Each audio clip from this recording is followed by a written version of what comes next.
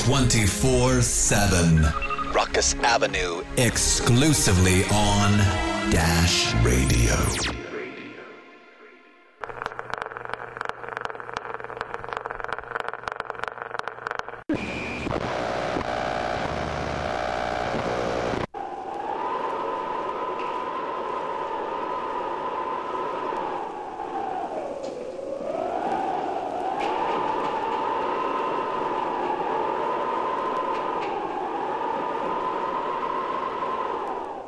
Ladies and gentlemen, Aesthetic Soundwaves is in association with Ruckus Avenue Radio.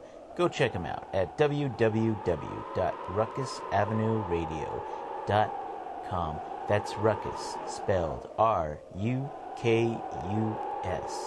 And, like always, proudly supported by Dilla's Delights in downtown Detroit, 242 John R. Street. Make sure to go check them out. Now, back to our regularly scheduled program.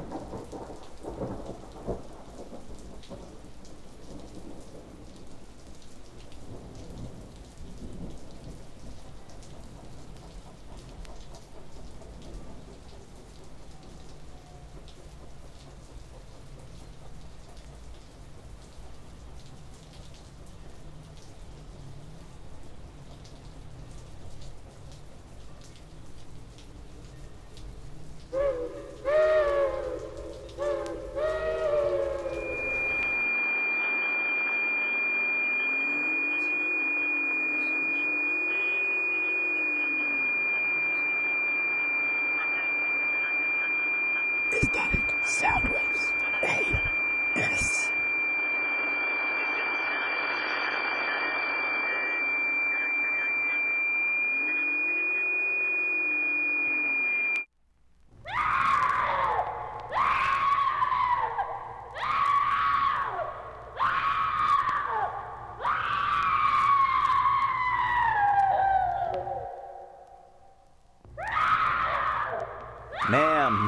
Ma'am, I am sorry. I didn't know I was that horrible and scary looking. Sorry. I'll just step away. Okay, calm down. I'm leaving. Ladies and gentlemen, welcome to another episode of Aesthetic Soundwaves AS. I am your not so good looking host, Glas, according to that lady at least. Thank you for the tune-ins, everyone, everywhere. Much appreciated. Thank you, everyone. Every tune-in means so much to me. One means everything. So, that being said, folks, today I am giving you guys a Halloween special. The first one I have ever done. Never done any beforehand, just because it never occurred to me to do it. Not a big Halloween person, to be honest with you. Don't really celebrate too many holidays actually at all. So, but yeah, so let's get into the shout out portions. A lot of tune-ins and a lot of people I need to thank. So let me look at my handy dandy list here. Okay, first, foremost, obviously, shout out to Ruckus Avenue Radio and of course Dash Radio for the sponsorship and just, you know, all the support I am given from that end. Thank you so much. Much appreciated. Same obviously goes for the one and only Dilla's Delights in Detroit. Folks, go check out their website for the updates, so forth, so on. So, but much respect and love, of course, to the whole Dilla's Delights crew, fam, etc., so forth and so on. You know what's up. Thank you. It means a lot. You know that. Country-wise, Vietnam, Turkey, Peru, Kenya, Germany, Colombia, Bangladesh, Philippines, Indonesia, Spain, here in the United States, Washington, Nevada, Nebraska, Alabama, Massachusetts, California, and of course the state with the most listens. So you guys can ring your bells right now. Ding, ding, ding, ding, ding, yay! Like always, though, state of Michigan, thank you. Much respect and love. And, of course, so much I have to give to the city of Detroit, the one and only. What up, Doe? Thank you. You know, it means a lot. I say that a lot today, but it really, you know, it enhances everything to the 30-second power, you know. So thank you so much, folks. I actually, so I wanted to do this show last year. I think I just didn't get to it for various reasons. So I'm gonna just get straight into this cut-in today. I am going to be playing you some excerpts out of the off the original radio drama, War of the Worlds. Obviously, Orson Welles was doing the narration and starring in a lot of it. So I'm going to give you more history about that in a minute, but the narrator on this record gets into it better, so that's why I'm just going to get right into this. The original title of the radio drama was an adaptation from the H.G. Wells novel War of the Worlds, but when they put it on air, they scripted it out to be the invasion from Mars. It was adapted by Howard Koch, whom is actually on the record speaking. It aired October 30th, 1938, on Halloween Eve. And so the record this is coming off of is called, excuse me, I'm reading some low light here, Trick or Treat. That's the title of the record. One side has old radio dramas, the other side, the Treat side, has a whole bunch of songs and things like that were sung on special Halloween nights, things like that, from various singers. Fleetwood Recording Company was the producer of this record. So you know what, folks? Rather than babble your ear off, I am just going to get straight into this. Enjoy, and you know how Glas does it. I'm going to come back with some little highlights with this, but enjoy, and happy Halloween, early happy Halloween to some when they hear this from Glas and from AS. So, I'll be back with you in a minute. The 30th of October, 1938, will be remembered as that extraordinary night when the submerged anxieties of hundreds of thousands of Americans surfaced and coalesced in a flood of terror that swept the country. Between 9 o'clock Eastern Standard Time and dawn of the next day, men, women, and children in scores of towns and cities across the nation were in flight from objects that had no existence except in their imaginations. I was an astonished contributor to this bizarre event. At that time, I was a young playwright doing my first professional job, which was writing the radio plays for the Mercury Theater's Sunday evening programs that were built around the name and talents of Orson Welles. I was given the assignment of dramatizing H.G. Wells' War of the Worlds in news bulletin form. As it turned out, I used only the author's idea of a Martian invasion and his description of their appearance and their machines. The aftermath of the Halloween prank, as Orson later called it in a masterly understatement, was something I would not have imagined in my wildest dream or nightmare. Now, over 30 years later, it's still difficult to understand how so many thousands could have taken the broadcast literally. Granted, audiences were much more dependent on radio in those days for their sources of information, and the Wells voice was not so easily recognized at that time. So Orson was able to play a multiple role in the broadcast without losing credibility. Today, we have become somewhat immune to surprise. This, then, is an excerpt of the program that panicked the nation on Halloween Eve in 1938.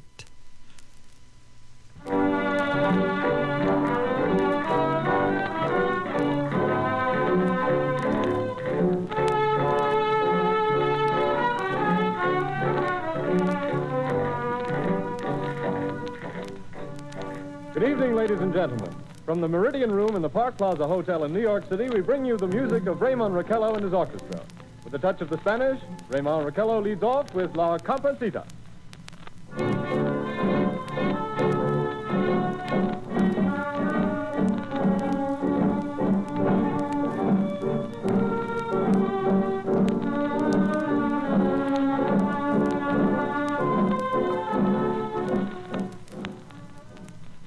Ladies and gentlemen, we interrupt our program of dance music to bring you a special bulletin from the Intercontinental Radio News. At 20 minutes before 8 Central Time, Professor Farrell of the Mount Jennings Observatory, Chicago, Illinois, reports observing several explosions of incandescent gas occurring at regular intervals on the planet Mars. The spectroscope indicates the gas to be hydrogen and moving toward the Earth with enormous velocity. Professor Pearson of the observatory at Princeton confirms Farrell's observation and describes the phenomenon as, quote, like a jet of blue flame shot from a gun, unquote. We now return you to the music of Raymond Raquello, playing for you in the Meridian Room of the Park Plaza Hotel, situated in downtown New York.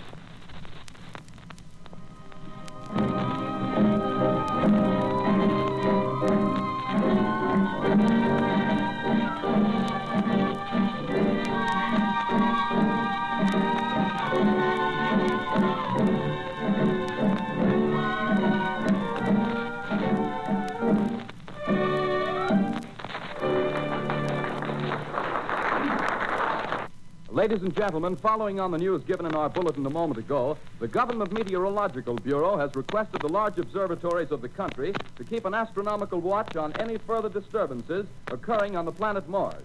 Due to the unusual nature of this occurrence, we have arranged an interview with the noted astronomer, Professor Pearson, who will give us his views on this event. We take you now to Princeton, New Jersey. Good evening, ladies and gentlemen.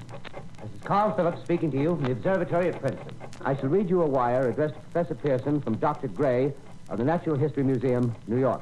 Quote, 9:15 p.m. Eastern Standard Time. Seismograph registered shock of almost earthquake intensity occurring within a radius of 20 miles of Princeton. Please investigate. Signed, Lloyd Gray, Chief of Astronomical Division. Unquote.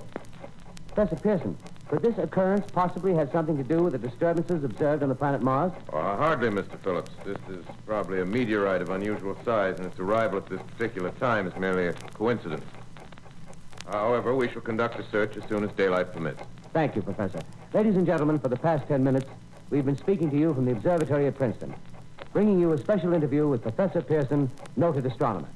This is Carl Phillips speaking.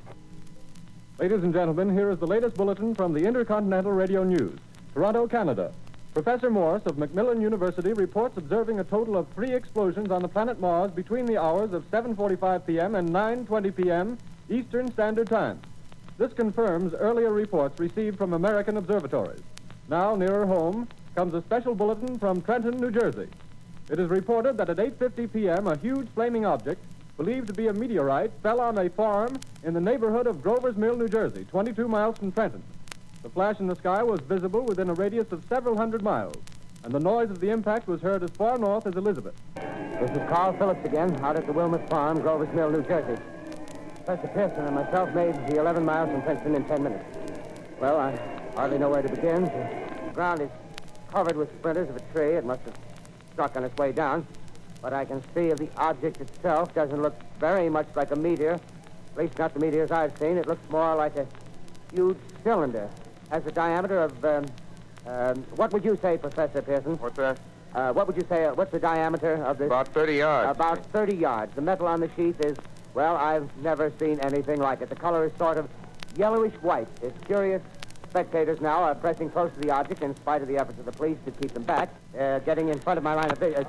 Would you mind standing one side, please, while the police are pushing the crowd back? Say, do you still think it's a meteor, Professor? I don't know what to think. The metal casing is definitely extraterrestrial. Not found on this Earth. Friction with the Earth's atmosphere usually tears holes in a meteorite. This thing is smooth, and you can see it's cylindrical Just a minute. shape. Something's happening. Ladies and gentlemen, this is terrific.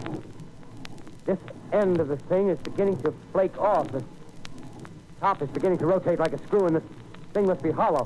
He's moving. Keep back there. Keep those men back. Keep back there. Keep those idiots back. Come on. Take off. The top floor. Look out there. Stand back. Ladies and gentlemen, this is the most terrifying thing I've ever witnessed. Wait a minute.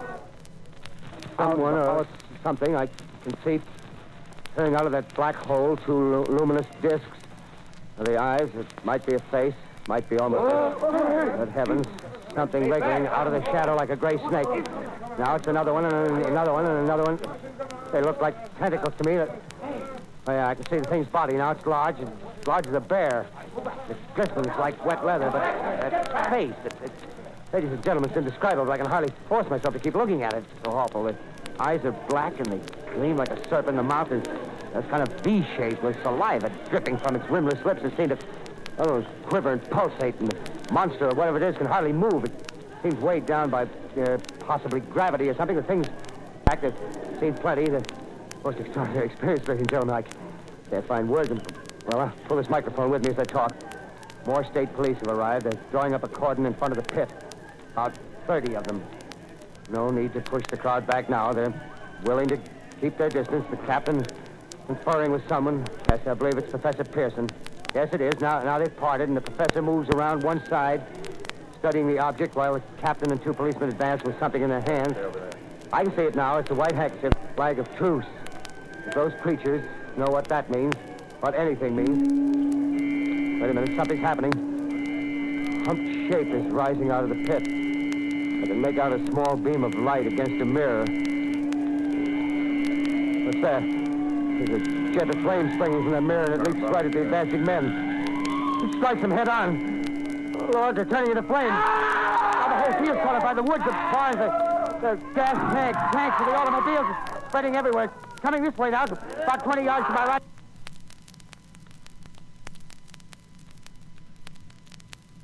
Ladies and gentlemen, due to circumstances beyond our control, we are unable to continue the broadcast from Grover's Mill. Evidently, there's some difficulty with our field transmission. However, we will return to that point at the earliest opportunity. I've just been handed a message that came in from Grover's Mill by telephone. Just one moment, please. At least 40 people, including 6 state troopers, lie dead in a field east of the village of Grover's Mill. Their bodies burned and distorted beyond all possible recognition. Further details of the catastrophe at Grover's Mill are coming in. The strange creatures, after unleashing their deadly assault, crawled back in their pit and made no attempt to prevent the efforts of the firemen to recover the bodies and extinguish the fire. The combined fire departments of Mercer County are fighting the flames which menace the entire countryside. Ladies and gentlemen, here is a bulletin from Trenton. It is a brief statement informing us that the charred body of Carl Phillips has been identified in a Trenton hospital. We take you now to the field headquarters of the state militia. This is Captain Lansing of the Signal Corps, attached to the state militia, now engaged in military operations in the vicinity of Grove, arising from the reported presence of certain individuals of unidentified nature is now under complete control. The cylindrical object, which lies in a pit directly below our position, surrounded on all sides by 8 battalions of infantry, without heavy field pieces, but adequately armed with rifles and machine guns. All cause for alarm, if such cause ever existed, is now entirely unjustified. Now, wait a minute. I see something on top of the cylinder. No, it's nothing but a shadow. Now the troops are on the edge of the Wilmot Farm. 7,000 armed men closing in on an old metal tube. A tub, rather. Well, wait, that wasn't a shadow. It's something moving. Solid metal, kind of a shield-like affair rising up out of the cylinder. It's going higher and higher. What? It's standing on legs. Actually rearing up on a sort of reaching above the trees, and the searchlights are on it. Hold on.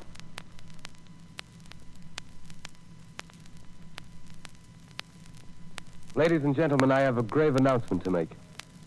Incredible as it may seem, both the observations of science and the evidence of our eyes lead to the inescapable assumption that those strange beings who land are the vanguard of an invading army from the planet Mars. The battle which took place tonight at Grover Mills has suffered by an army in modern times. With rifles and machine guns, the invaders from Mars. 120 known survivors. The rest strewn over the battle area from Grover's Mill to Plainsboro, crushed and trampled to death under the metal feet of the monster, or burned to cinders by its heat ray. The monster is now in control of the cut the state through its center, Pennsylvania to the Atlantic Ocean. Railroad tracks are torn and service from New York to Philadelphia discontinued the trains through Allerton and Phoenixville. Highways to the north, south, and west are clogged with frantic human traffic. Police and Army reserves are unable to control the mad flight. Martial law prevails throughout. Bulletins too numerous to... We're informed that the Central Radio communication due to the effect of the heat ray upon power lines and electrical bullet in New York. Cables have been received from English, French, and German scientific bodies offering assistance. Astronomers report continued gas outbursts at regular intervals on the planet Mars. The majority voiced the opinion that the enemy will be reinforced by additional rocket machines. There have been several attempts made to locate Professor Pearson of Princeton. It is feared he was lost in the recent battle. Another bulletin from Langham Field, Virginia. Scouting planes report enemy machines, now 3 in number, increasing speed northward, kicking over houses and trees in their evident haste to form a conjunction with their allies south of Morristown. Machines also sighted within 10 miles of Plainfield, Long Island. A fleet of Army bombs in pursuit of enemy. Scouting planes act as guides. They keep the speeding enemy in sight. Plane B-843, commanding 8 bombers, reporting to Commander Fairfax, Langham Field. This is Bolt reporting to Commander Fairfax. 8 tripod machines now in sight. Reinforced by 3 machines from the Morristown cylinder. 6 altogether. 1 machine partially crippled. Believed hit by shell from Army gun in Watchung Mountains. Guns now appear silent. A heavy black fog hanging close, nature unknown. Plane circling, ready to strike.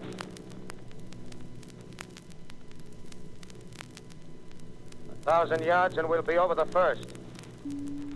Green flash. They're spraying us with flame. 2,000 feet. Engines are giving out. No chance to release bombs. Only one thing left, drop on them, plane and all. We're diving on the first one. Now the engine's gone. 8 Army bombers in engagement with enemy tripod machines over Jersey Flats. Engines incapacitated by heat ray.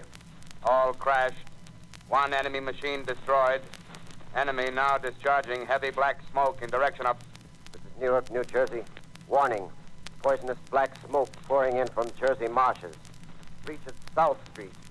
Gas masks useless. Urge population to move into open spaces. Automobiles use routes 7, 23, 24. 2X2L calling CQ, 2X2L calling CQ, 2X2L calling 8X3R. Come in, please. This is 8X3R coming back at 2X2L. How's reception? How's reception? Okay, please. I'm speaking from the roof of Broadcasting Building. I'm speaking from the roof of Broadcasting Building, New York City. The bells you hear are ringing to warn the people to evacuate the city as Martians approach. Estimated in the last 2 hours, 3 million people have moved out along the roads to the north. Hutchison River Parkway still kept open for motor traffic. Avoid bridges to Long Island, hopelessly jammed. Wait a minute, the enemy is now in sight above the Palisades. Five great machines. First one is crossing the river. I can see it from here, wading the Hudson like a man wading through a brook. A bulletin is handed me. Martian cylinders are falling all over the country. One outside of Buffalo, one in Chicago, St. Louis. Seem to be timed and spaced. Now the first machine reaches the shore. He stands watching, looking over the city. Steel cowlish head is even with the skyscrapers. He waits for the others. They rise like a line of new towers on the city's west side. Now they're lifting their metal hands. This is the end now. Smoke comes out, black smoke drifting over the city. People in the streets see it now. They're running toward the East River, thousands of them, dropping in like rats. Now the smoke's spreading faster. It's reached Times Square. People are trying to run away from it, but it's no use. They're falling like flies. Now the smoke's crossing 6th Avenue, 5th Avenue, 100 yards away. It's 50 feet.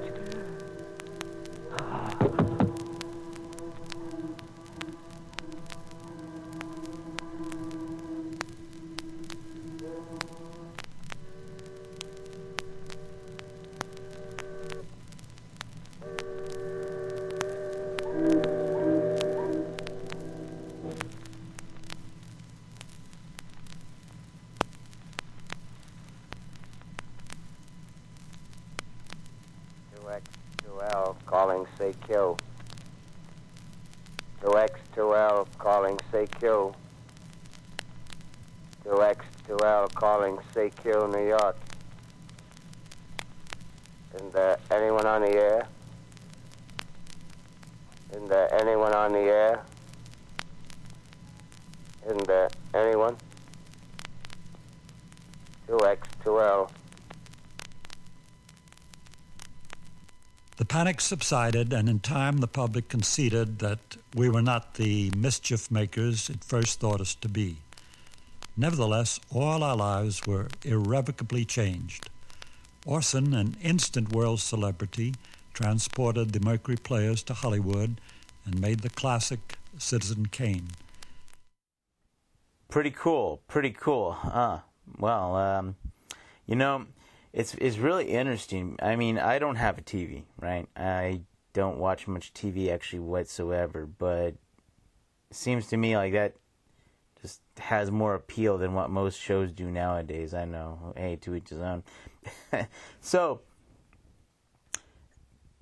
what's interesting about this record here is that they, for the sleeve portion of the record, they actually put a New York Times article from October 31st of 1938 on as a sleeve, which covers the whole entire article. So pretty cool because it gives you the detailed info of what happened the night before. So I am going to read off this, and I guess I'll get into some of my little thoughts in a minute about that. But let's see, so I don't get in trouble here. This is coming out of the New York Times, obviously courtesy of them, and it was this was written on Monday, October 31st, 1938. I want to say I have an author on this. I do not. Looking. No author. Does not state it. So, folks, you can look it up. I'm sure it has it on the internet. It looks like a good two-pager. Good, hogged up a lot of info for the paper that day, I can imagine. So, the title of this article is Radio Listeners in Panic, Taking a War Drama as Fact. Open quote. Oh, hold on. Before I go any further, I'm going to be breaking some of this up into sections, too. So I'm just reading certain things. I'm not reading the full article. Don't worry, I'm not going crazy today. So, but now back to it. Open quote once again, right? A wave of mass hysteria seized thousands of radio listeners throughout the nation between 8:15 and 9:30 o'clock p.m. last night, when a broadcast of dramatization of H.G. Wells' fantasy, The War of the Worlds, led thousands to believe that an interplanetary conflict had started with invading Martians, spreading wide death and destruction in New Jersey and New York. The broadcast, which disrupted households, interrupted religious services, created traffic jams, and clogged communication systems, was made by Orson Welles, who, as the radio character The Shadow, used to give the creeps to countless child listeners. This time, at least a score of adults required medical treatment for shock and hysteria. In Newark, in a single block at Heaton Terrace and Hawthorne Avenue, more than 20 families rushed out of their houses with wet handkerchiefs and towels, over there believed was to be a gas raid. Some began moving household furniture. Throughout New York, families left their homes, some to flee to nearby parks.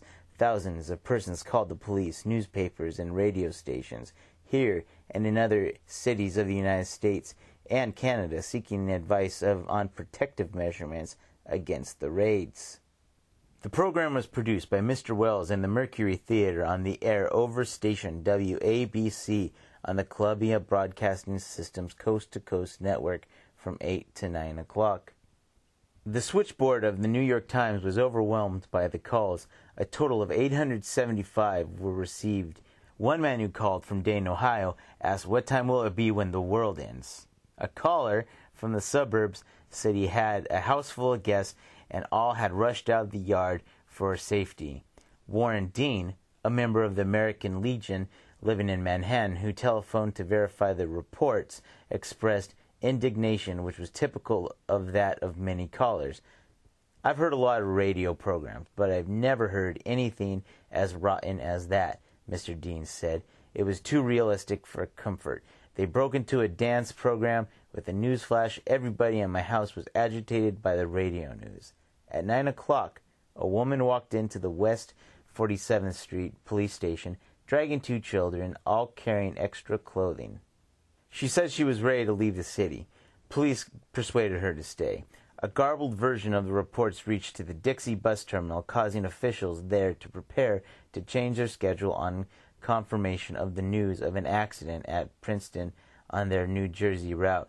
Miss Dorothy Brown at the terminal sought verification. However, when the caller refused to talk with the dispatcher, explaining to her that the world is coming to an end and I have a lot to do.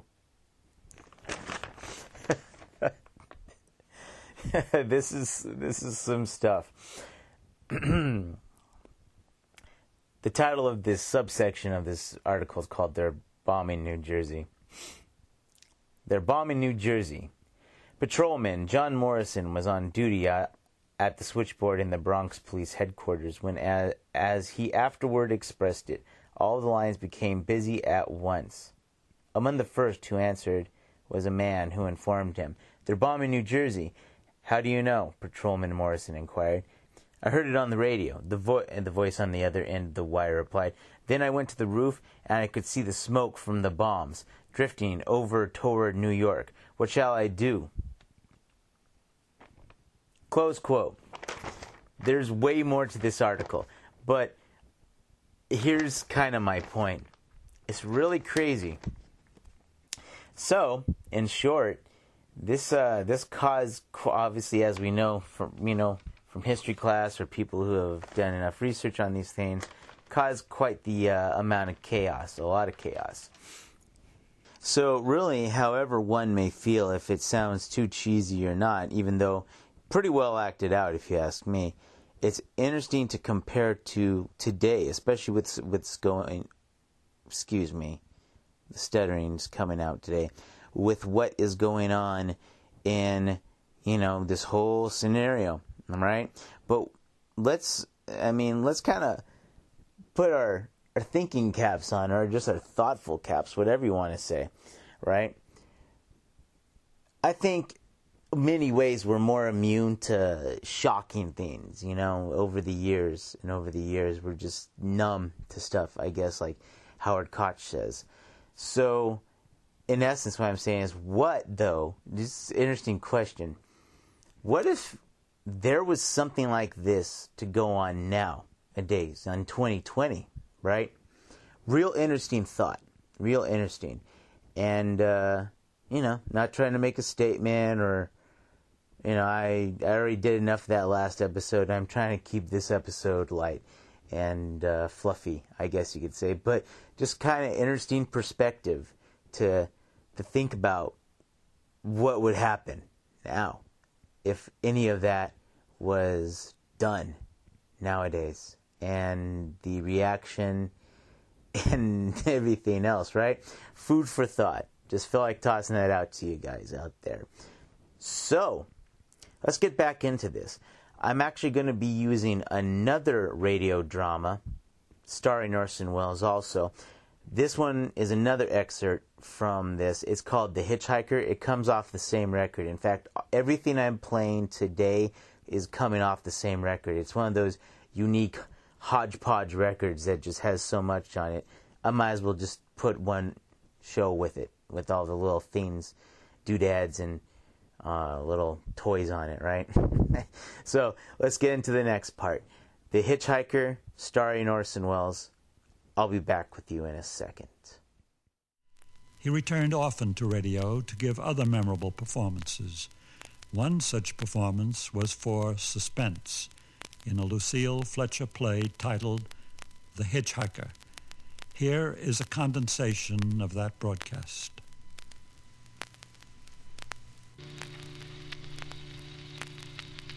Six days ago, I left Brooklyn to drive to California. Goodbye, son. Good luck to you, my boy. Goodbye, Mother. Here, give me a kiss, and I'll go. Ronald, I wish you weren't driving. Oh, Mother, there you go again. People do it every day. I know, but you'll be careful, won't you? Promise me you'll be extra careful. Don't fall asleep, or drive fast, or pick up any strangers on the road. Oh, gosh. I think I was still 17 here, you two. Oh. And wire me as soon as you get to Hollywood. Won't you, son? Of course I will. Don't you worry. There's nothing going to happen. It's just 8 days of perfectly simple driving on smooth, decent, civilized roads with a hot dog or a hamburger stand every 10 miles.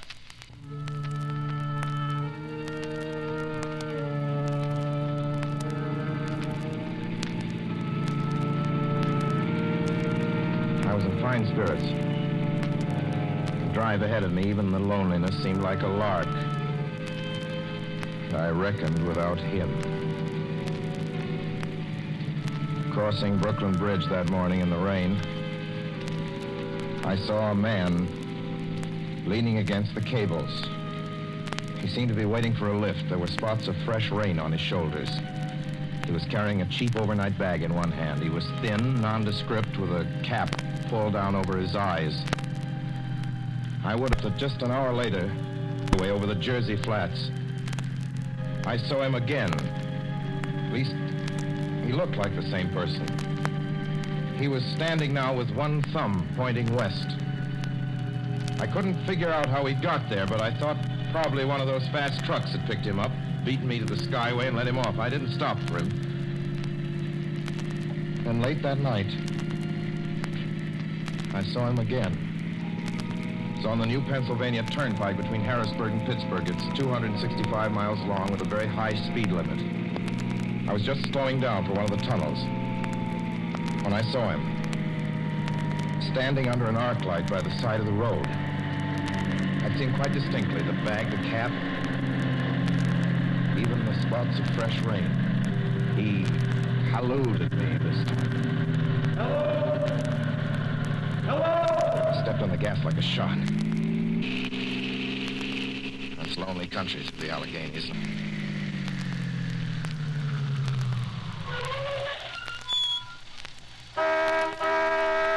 Yes, sir. Fill her up. Certainly, sir. Check your oil, sir? No, thanks.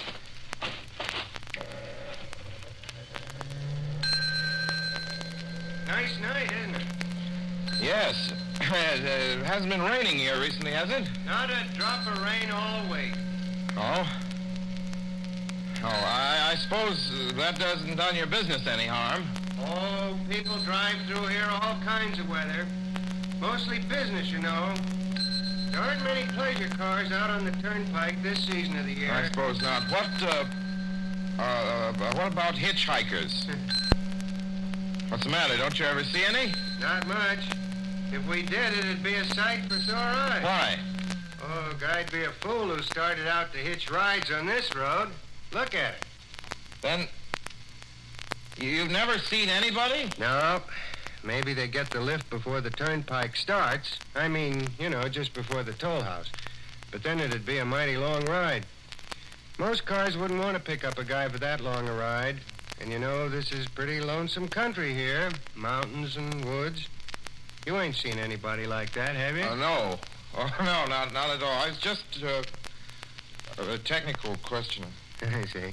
Well, that'll be just $1.49 with the tax. I didn't see him again. I didn't see him until late next afternoon.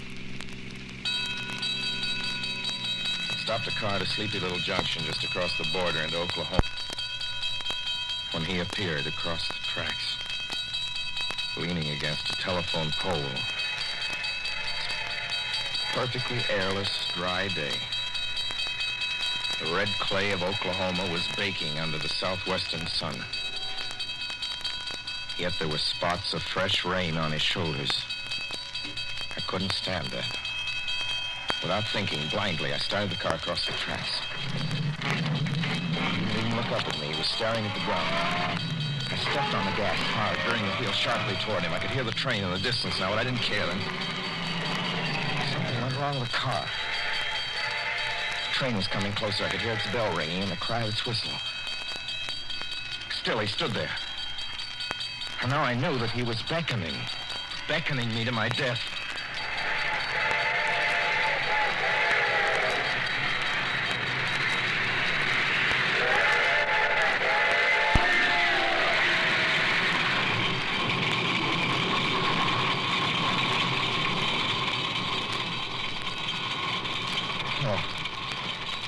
Frustrated him that time.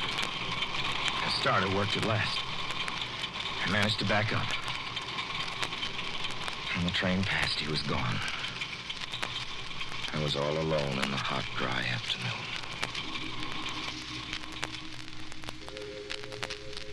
After that, I knew I had to do something. I didn't know who this man was or what he wanted of me. I only knew that from now on, I mustn't let myself alone on the road for 1 minute.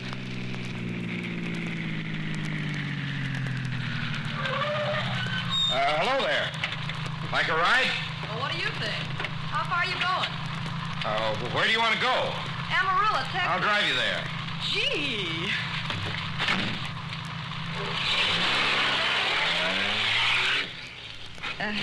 You mind if I take off my shoes? My dogs are killing me. Go right ahead. Oh, gee, what a break this is. Hitch-hike much? Sure. Hey, look out! Did you see him? See who? A man standing beside the barbed wire fence. I didn't see anybody. There wasn't nothing but a bunch of cows and a wire fence. No? What'd you think you was doing? Trying to run into the barbed wire fence? There's a man there, I tell you. A thin gray man with an overnight bag in his hand. And I was trying to run him down. Run him down? You mean kill him? Say you didn't see him back there? You sure? I didn't see a soul. As far as that's concerned... Watch for him the next time and keep watching. Keep your eyes peeled on the road. He'll turn up again. Maybe any minute. There! Look there!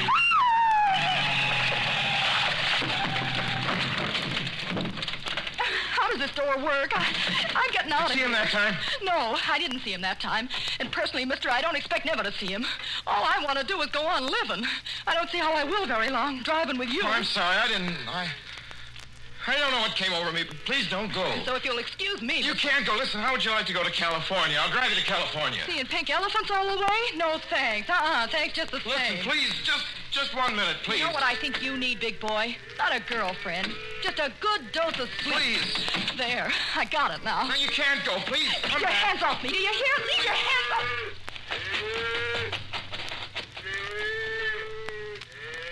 She ran from me.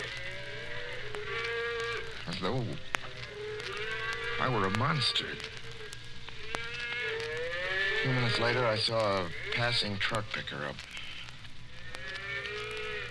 I knew then that I was utterly alone. It was in the heart of the great Texas prairies. There wasn't a car on the road after the truck went by. I tried to figure out what to do, how to get hold of myself. I could find a place to rest, or even if I could sleep right here in the car for a few hours along the side of the road. I was getting my winter overcoat out of the back seat to use as a blanket when I saw him coming toward me, emerging from the herd of moving steer. Hello? I was beside myself when I finally reached Gallup, New Mexico this morning. There's an auto camp here. Cold, almost deserted this time of year. I went inside and asked if there was a telephone. I had the feeling that if only I could speak to someone familiar, someone I loved, I could pull myself together. Your call, please. Long distance. Long distance, certainly. This is long distance. I'd like to put in a call to my home in Brooklyn, New York. I'm Ronald Adams. The number is Beechwood 200828. Certainly, I will try to get it for you.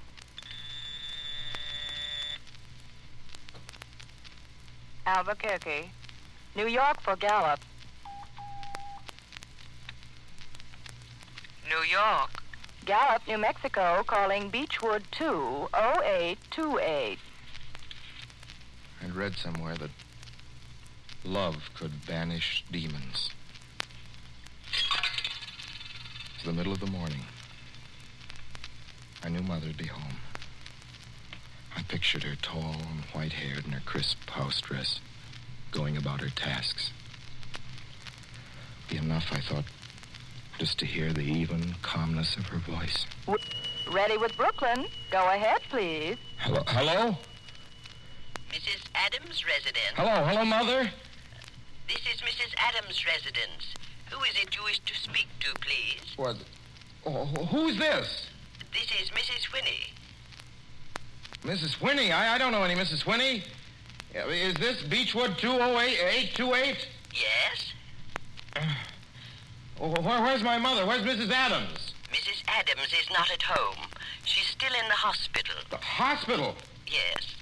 Who is this calling, please? Is it a member of the family? Well, what's she in the hospital for? She's been prostrated for 5 days. Nervous breakdown. But who is this Nervous calling? breakdown? Well, my mother never was nervous. It's all taken place since the death of her oldest son, Ronald. Death of her oldest son, Ronald? Hey, what's this? What number is this? This is Beechwood 20828. It's all been very sudden. He was killed just 6 days ago in an automobile accident on the Brooklyn Bridge. Your 3 minutes are up, sir.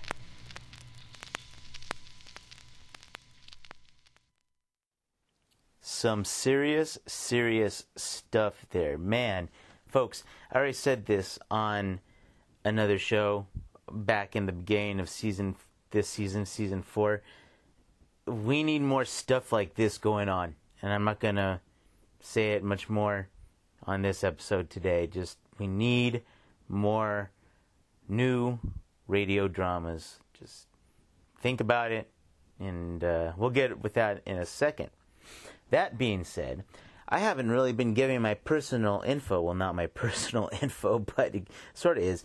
But my general info, how to contact me lately, because I've kind of been slammed for time, a lot of episodes. So, that being said, I do have different social medias. I'm at the point of playing around, so I do have a Facebook. You can look me up on that. I do have an Aesthetic Soundwaves site. For FB, and I also have one underneath my real name, Glas is attached. You'll see it. But if you type in AS, pops right up. I have an Instagram. Don't have much on it, but I do have one. I have a Twitter. I have a Tumblr and a Mixcloud. Whatever social media you're on, type Aesthetic Soundwaves and see if that's me. More than likely, I'm on it. So yeah, hit me up. However, though, and you can shoot me a message too. That's cool. In fact, if you really want to shoot me a message, also, I'm going to give you my email. It's defjuke@yahoo.com. That's all one lowercase word, okay? That's DEFJUK@yahoo.com. And for the subject, make sure to put Aesthetic Soundwaves, compliments, complaints, concerns, whatever it might be, and that way I know not to delete it just in case. I always check my emails to make sure that none of that is, getting deleted. So, a couple ways to just get in contact with me and whatnot.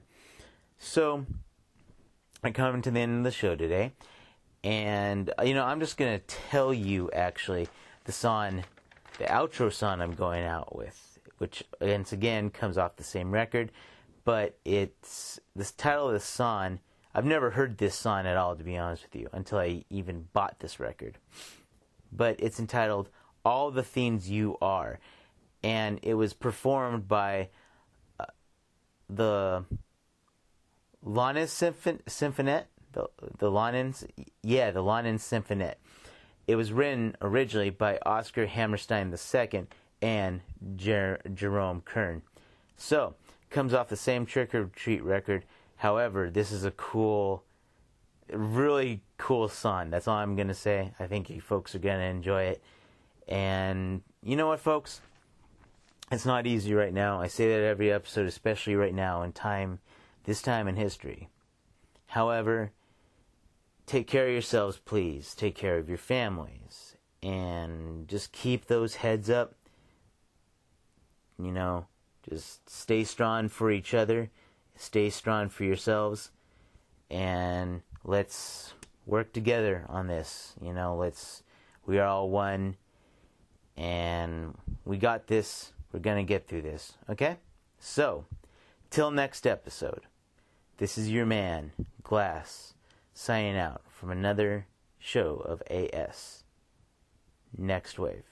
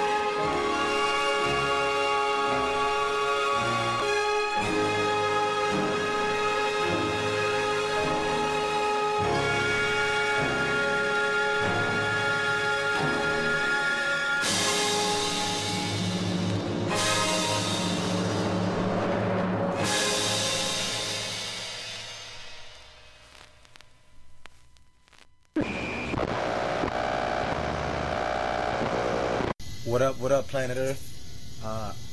I be that man nostalgic, the MC out of Chicago, Illinois, the Windy City. I'm here with my man Glas. It's cold out here. Reppin' the world famous aesthetic Soundwaves. Hey. And we are here to let y'all know that from Detroit to Chicago, Chicago to Detroit, we'll be doing some special things. Keep your ears tuned. See y'all. Peace. Look, you got a letter from your sister, Bessie. Oh, Bessie. What does she say? What does she say? Anything? She's just wonderful Is herself. But her Good. son, Willie. Willie?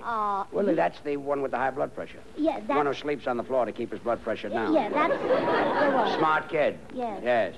What about Willie? Well, he broke his back. I'm glad to hear that. Huh? That's good. Broke his back? How did he do that? Well, on account of he's left-handed. He broke his back because he's left-handed. Yeah, well, you see what happened was he had a donut in his right-hand pocket, and when he went to take it out with his left hand... He broke his back? Yeah.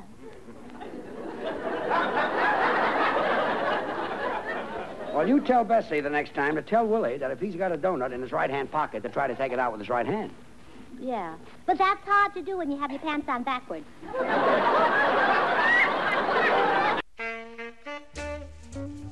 Hey, welcome. And what up, though, from the D? You listen to Aesthetic Soundwaves, and I'm here with my man Glas. And I'm Ha, and some call me DJ Ha, but we're right down here at Dilla's Delights, 242 John R., right in the middle of downtown Detroit. Good donuts, ladies and gentlemen, made down here in the D. Get 'em, cop 'em. Yes, sir, that's what we're talking about. So not only will we bring you delicious donuts, we will bring you some wonderful music, some wonderful information, and, historical Detroit stuff, man. Right here from Aesthetic Soundwaves.